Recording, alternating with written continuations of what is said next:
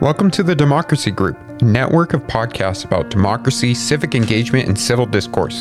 In this feed, you will find a sampling of episodes from our podcast in the Democracy Group, as well as recordings from our events. If you enjoyed this podcast, then please visit democracygroup.org to find more like this. Now let's get to our featured episode.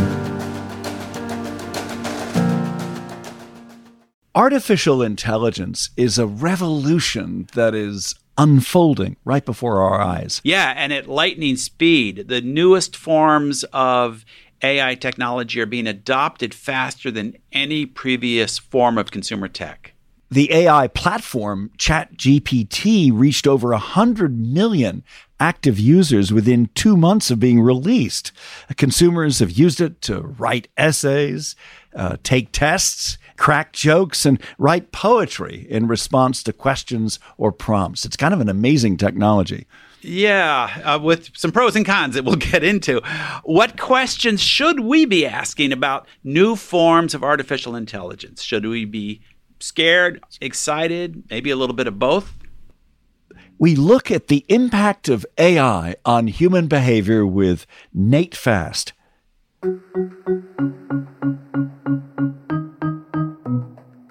Should we be alarmed at the speed of this? I don't think we should be alarmed, although it's totally understandable that a lot of people are. I think we should be cautious and we should be careful, but we should be kind of eager to understand and learn about this new technology.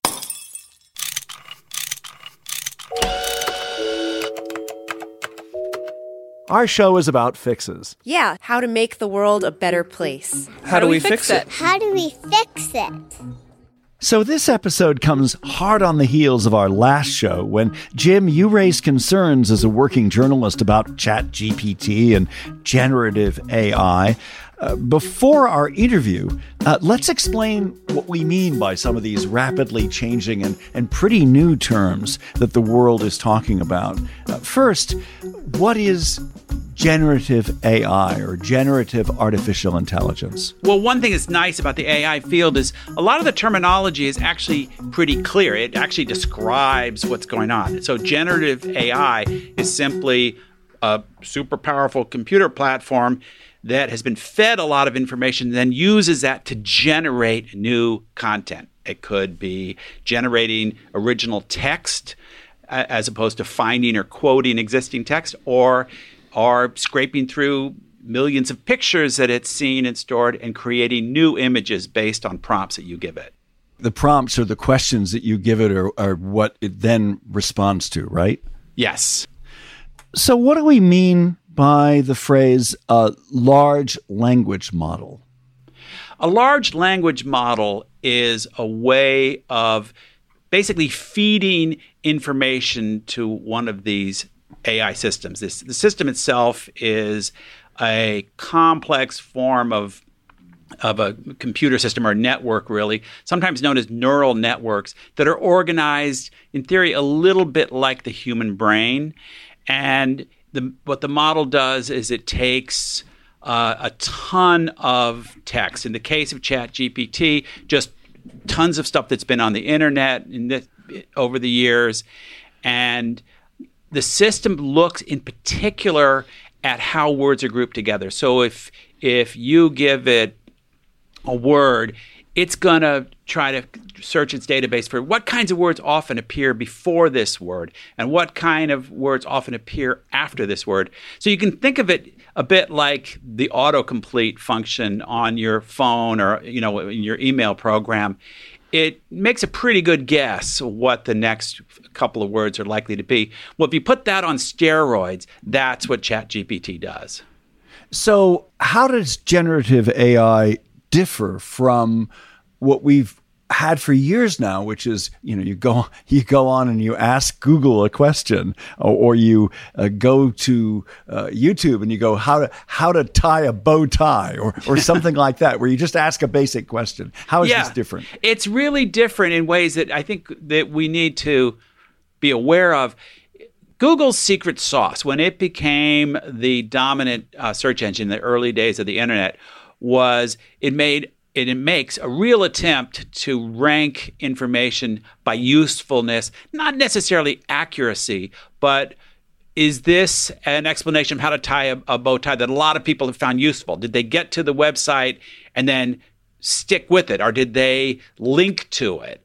That's very different from searching through the kinds of things people have said about bow ties than recreating a somewhat original version of that. Now, in the case of that question, ChatGPT would probably give you something pretty accurate. But in the case of certain questions, it might not. Or if you can't find something like what you're asking for, it might just make it up. Yeah, that's amazing. We'll get into that. Let's go next to our interview. Nathanael Fast is a professor of management and organization at the USC Marshall School of Business. His specialty is studying how technology is used in the workplace, how people interact with it, but also how technology changes us in the course of those interactions. Nate spoke with us from his home in Los Angeles. Nate Fast, welcome to How Do We Fix It? Well, thank you. Great to be here. So I'm going to start this interview with a long question. It's kind of gym length, which is that I'm kind of struck by one of the crucial differences between today's technology revolution and others, such as the invention of the printing press back in the 1400s and the Industrial Revolution that began in the 18th. They happened really slowly, and I think people had no idea what the impacts were going to be. This one with generative AI is happening very quickly. Should we be alarmed at the speed of this? I don't think we should be alarmed, although it's totally understandable that a lot of people are. I think we should be cautious and we should be careful, but we should be kind of eager to understand and learn about this new technology. And I think what's interesting is like throughout history, people have basically lived in the same world, perhaps. And so like change at the most would happen once in a lifetime. And I think we're experiencing change where it feels like the world is a fundamentally different place more than once in our lifetime, maybe 2 or 3 times. And when I'm talking to college students, they're already kind of feeling like the world has been changing. It's a different one than the one they were born into. And so when you know that these young, people are experiencing this kind of stress, you can bet that the pace is really fast. So I don't think we should be alarmed, but I think we should be, cautious, excited, and really motivated to understand this change that we're in the midst of. As a journalist and a longtime magazine editor, I've lived through a lot of these changes in my career and watched the disruption of some traditional models of journalism. A lot of the disruptions were good. Certainly people have much more access to information, but we also saw some things that none of us predicted. I think, when Facebook and Twitter came out, most people welcomed this as a wonderful way to build connections and a sense of community. And I don't think too many people predicted the divisiveness that a lot of us would experience. So as we look at AI, I think it's the outlook from a lot of people isn't so optimistic. Maybe people are being unnecessarily pessimistic, but people immediately jump to some of the most dystopian or kind of science fiction interpretations of what could go wrong, including some AI scientists. Where do you come down on this? I think we're right to be concerned. And when you think about social media, we certainly didn't expect this to be a big problem. This is just a fun way to connect with friends. But social media actually became our first widespread experience of artificial intelligence. And it was a very simple form of artificial intelligence, dictating which is the next thing that should show up on our feed. But as we now know, that can extrapolate into polarization and the spread of misinformation and things like that. So in what ways in the next few years could our lives change as a result of AI? Well, I think that is the question. It's a good question, and I don't think we have the answers yet for it. But it certainly will change. It'll change the ways that we do our work. I'm in a university, and so universities all over the place, including my own business school. We just had a large faculty meeting to kind of grapple with this and how are we going to use this as a tool to actually enhance our teaching rather than kind of be worried about it. But we do have to be on top of it. So the workplace is going to be changing. One thing I do think that a lot of people are worried about, and with good reason, is the trust in information. So we tend to kind of trust when we do a Google search, we trust that whatever we find is going to be kind of accurate or useful. With these models, it's not how they work, right? And so they do hallucinate, and they also can, at scale, put out a lot of different perspectives, maybe misinformation, but other stuff as well. And I think people are going to have a difficult time trusting the sources of. I think it will actually has the potential to kind of further undermine some of the trust that we have in the media. Yeah, Jim, you alluded to that in the last podcast episode we did when you talked about using AI to look up some speeches. Right. I'm writing an article, and I wanted to find out what some various advisors to the Biden administration said about environmental justice. And I threw in some keywords, and I asked ChatGPT to look up some stuff, some articles or interviews they'd done. I tried this with maybe 15 different experts, and I got back a host of really promising looking articles in legitimate outlets like Slate or Scientific American. And they were all fake. But it generated these really realistic URLs that would bring you to Scientific American or Slate, but just the article that it was describing just simply didn't exist. That to me was, even though I knew about the problem, was still pretty stunning, and certainly kind of put me back on my heels in terms of reminding us that these systems really aren't search engines. They don't know what's real. Why are they set up this way? Yeah, I mean, they're stunningly good actually at generating text and replicating structure. What they've been trained on is pretty much everything we've ever written on the internet, up until 2021, at least in the case of GPT-4. And basically all they're doing is completing a sentence. That's what they are, and pattern matching. And so they don't really have a model of how the world works or anything. They don't have understanding. They're finishing the sentence in a way that makes sense. That only fools us into thinking they're more like search engines. I mean, there was a law professor recently who was accused of sexual harassment, through ChatGPT. And it was based on him being a faculty member at a place he wasn't a faculty member, a trip he never went on, an article that was never written, things like that. And so sounds good, sounds right, but it definitely isn't always. So if it's just spewing out crap, then isn't that, in a weird way, a bit hopeful for creative types like us, that we can point to it and go, look, this is nonsense?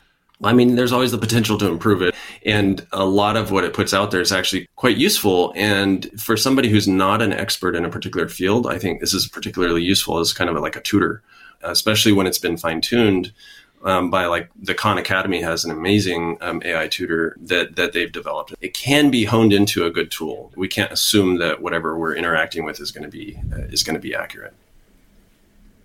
I guess one thing about AI that it's trying to do its best job of replicating what the most ordinary writer or person, creating content would say. You wrote a recent column in Fast Company about some of these questions, and you mentioned a guy who he used ChatGPT and one of the image generators, I think it was DALL-E, which is also from OpenAI. He coached the system to write a whole children's book and illustrate it in like a couple of days. I think what's striking here is we're probably going to see a lot of that kind of content. Yeah, I mean, and it's interesting. I've been playing around with these models too, and thinking, oh, this is wonderful. This will help me. I can maybe construct a syllabus or something like that more efficiently. And it's very good at creating structure, and it's very good at creating something better than you could if you were a non-expert. But if you're actually really good at what you do, I think we need to be really thoughtful about not wasting our time, because I think in some cases it's actually easier to do it ourselves. Years ago, when my kids were little, I think just about the most joyful aspect of parenting was reading children's books to our kids. There are a vast number of kids' books out there, but there's a huge difference between something that's really magical and inspiring and funny and just putting out a children's book. It's not as if, at least yet, generative AI is going to replace something that's original. We'll interact with it to create, new products or new creative works, maybe better than what we could have done before, or maybe just quicker than we could have done, where they're a useful tool, they're helpful, and on we go, creating as we like to do. Let's talk a little bit about trust. You recently were a co-author on a really interesting academic paper, and it had this intriguing headline, Humans Judge, Algorithms Nudge. And it looked at how people in the workplace trust AI systems or trust automated systems that acquire information about their behavior. What did you find? Yeah, that was some great work led by Rajni Ravindran. And what we found was that even though throughout history we've wanted to avoid surveillance, we don't like being monitored, all that kind of stuff. We're more willing to do that when it's done by technology, where we remove the human from the process, because when a watch or an app on my computer is tracking me, I don't feel judged in the same way that I feel judged if somebody's looking over my shoulder. So we found that across a number of different studies. And what that does is it kind of lays the foundation for us to actually give a lot of those data that then can be fed into AI systems, which we may have a very different reaction to. You wrote about this and said, we love our Fitbits and our smartwatches, but hate the idea of an insurance company using the data to set prices or predict health outcomes. It sounds very much like most of us have contradictory responses to software and to AI and automated systems. Yeah, we absolutely do. There's even something called the privacy paradox, which is the idea that we say we want privacy on the one hand, but then we don't behave in that same way on the other hand. And so there's a few different reasons for that. We're really aware when we're using these apps and products, we're aware of the benefits and how convenient they are. We also feel like there's a low perceived probability of experiencing harm. Like when we first started using Facebook, for example, we weren't like, what could possibly come from that? Or when we're putting in a simple prompt to ChatGPT, what could go wrong with that? We don't think about the harm. We're exposed to negative consequences only after we've started using these products and relied on them. We're speaking with Nate Fast, who is a professor of management and organization at the USC Marshall School of Business in Los Angeles. This is How Do We Fix It? I'm Richard Davies. And I'm Jim Meggs. Surgeons keep our hearts beating. They do the amazing, help save lives, and so can you. Your CSL plasma donation can help create 24 critical life-saving medicines that can give Grandpa the chance for his heart to swell when he meets his new grandson, or give a bride the chance for her heart to skip a beat on her wedding day. Every plasma donation helps more than you know. Do the amazing. Help save lives. Donate today at your local CSL Plasma Center and be rewarded for your generosity.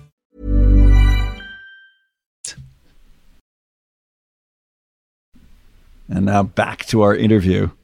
We've heard a lot of dystopian forecasts about the impacts of artificial intelligence. Some warn that AI could make us less human.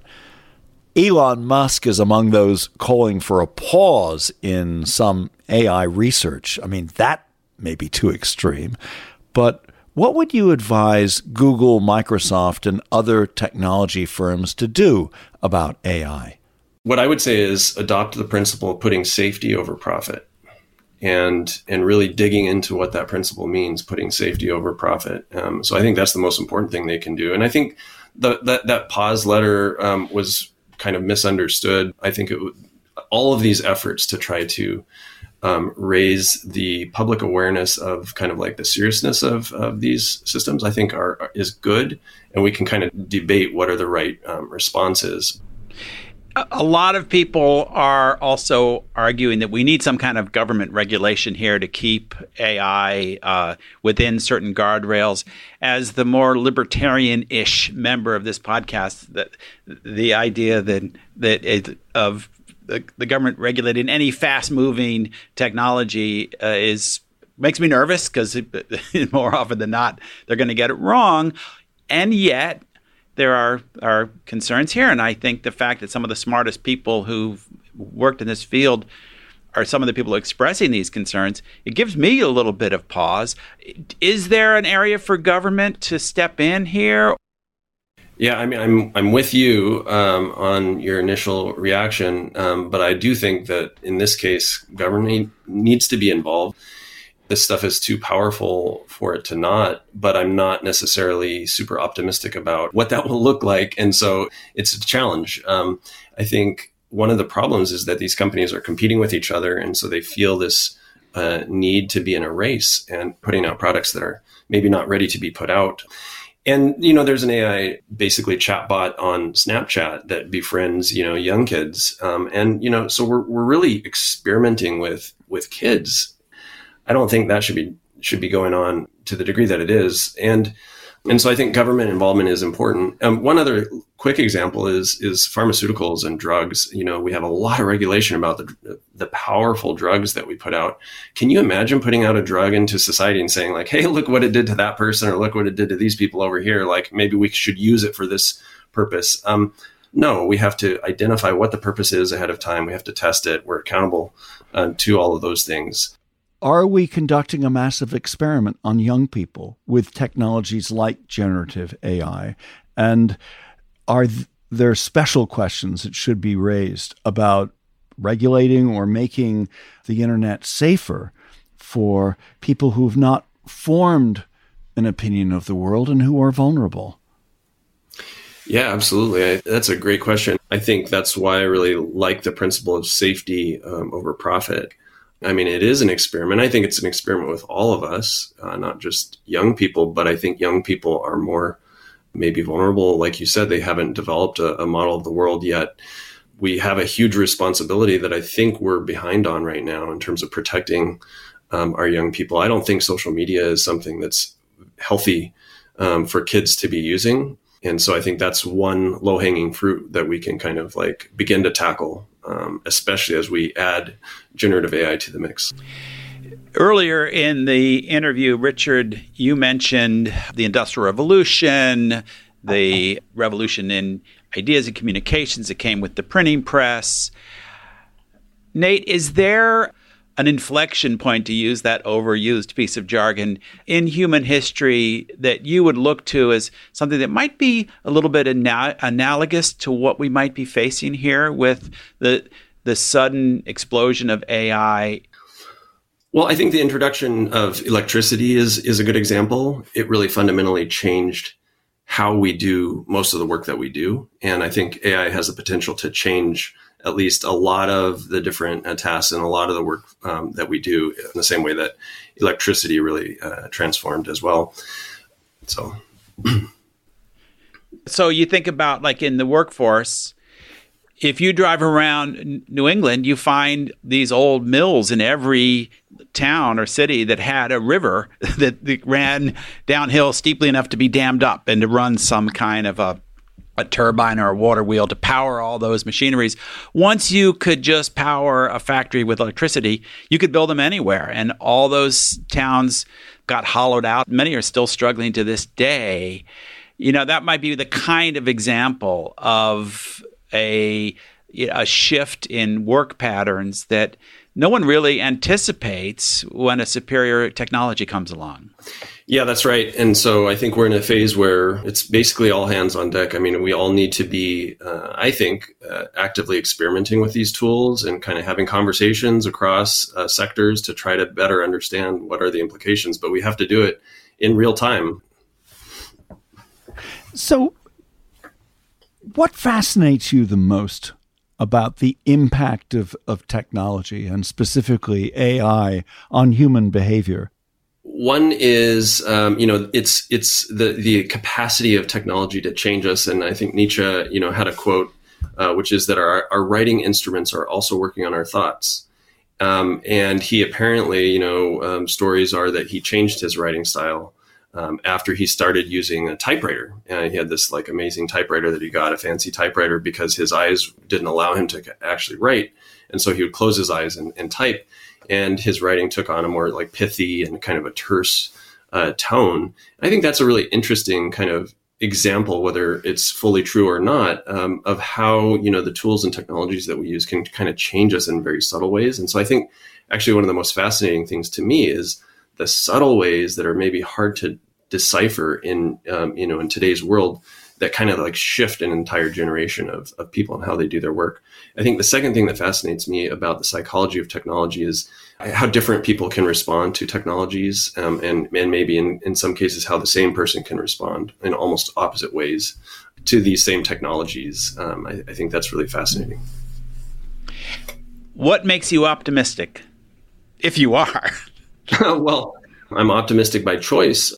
I think we should, as leaders, really choose the path of optimism.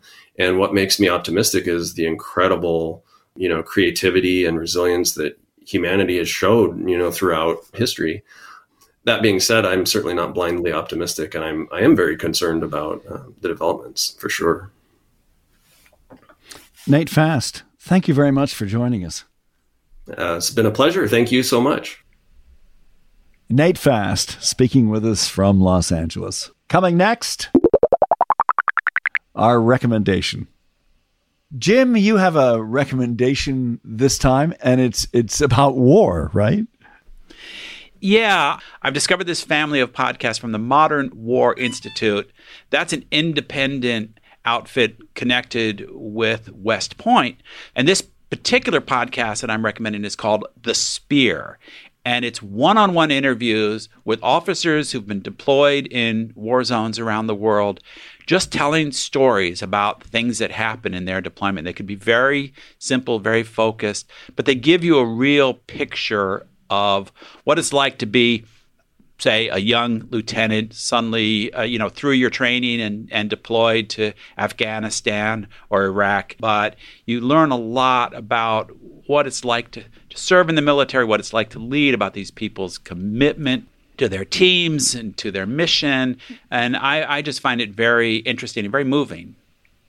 What's the name of the podcast again? It's from the Modern War Institute, and it's called The Spear. Thanks, Jim. Next, our very short conversation.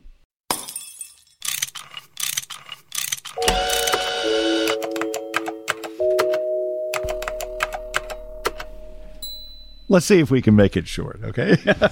Always hard. So my first thought on this with artificial intelligence is that we really need to do more shows about it. This podcast was prompted by your experience of researching at least one, maybe more articles. I know that you're a very busy journalist. What was the concern that was very specifically raised by ChatGPT for you? Well, it kind of comes back to what we were talking about in the intro, which is you have to really understand the difference between a system that is designed to go out in the world and find relevant content that might be useful for you, and then you can assess its validity, and one that's trying to replicate the creation of content without any real concern for accuracy or any way for you to assess its accuracy. In fact, it's an incredibly good simulation of authoritative sounding content. And most of the time, it's pretty darn good. But if you don't know much about your field, you don't know what the edge cases are. If you do know a lot about your field, as Nate said, you don't have as much need for an AI system to do your writing for you. And that's something that we need to be cautious about. At the same time, I think it's a very useful tool for a lot of things. In some very simple ways, it might, if let's say you're a contractor and you don't speak great English, but you're great at your job, if you need to send emails to your clients, ChatGPT could help you craft really good English emails, and that would help you in your business. It could be a leveler in our society in some ways. We always worry about technology knocking people out of jobs, but it could help some people do their jobs better in ways that give them a chance to stand on kind of an even playing field. Oh, I love to end on a hopeful note. I know there's a lot of things that we need to be worried about, but that's we not didn't a bad get way into to my stop. Chinese dystopian nightmare of constant surveillance and social credit systems. I've got a column coming out on that topic in Commentary Magazine. Should be out in a few days. We'll certainly link to our listeners on the newsletter. All you have to do is sign up for it at howdowefixit.me, and you can find out about what Jim is writing about and why he's justifiably concerned. Yeah, if you go to Commentary a lot, you might hit the paywall, but I think they let you go in and read a few things for free up front. Very generous of them. This is How Do We Fix It? I'm Richard Davies. And I'm Jim Meggs. Our producer is Miranda Schaefer. This show is a production of Davies Content. We make podcasts for mostly nonprofits on various ranges of topics. If you're interested, check us out at daviescontent.com. Thanks for listening. Thank you for listening to this episode from the Democracy Group. If you want more podcasts like this, then visit democracygroup.org. There you will find our events, topics, and a newsletter as well. So head on over to democracygroup.org.